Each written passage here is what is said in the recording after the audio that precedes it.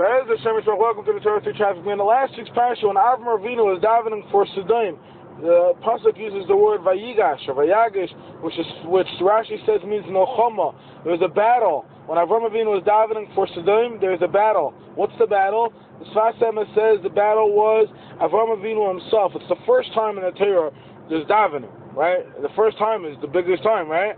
Avram Avinu gets up to daven, and he's never in his life davened for something personal.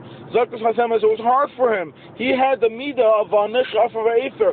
He had the midah of Anova, of humility. It was very weird for him, the paradigm of him going ahead and davening for something personal. He wasn't used to it. He said, what am I worth? So he goes and talks to Hashem, and that was the internal battle. That's the Muhammad we're talking about. And in the pasuk you can see he says, Hashem, I am dust. It's such an important lesson. Sometimes we feel so guilty. There's a war going on there to show people are dying, and how could I eat supper? How could I dive into Hashem for my credit card? How could I be worried about my coworker not pissing me off if there's a war? No, you talk to Hashem about make Hashem personal. It's like this Baididas. That's the first makar of his Baididas. Avram Avinu goes to Hashem and he talks out his heart. He says, what should I do, Hashem? It's hard for me to daven. You know, the letters Aleph Daled Nun Yud, which is Hashem's name.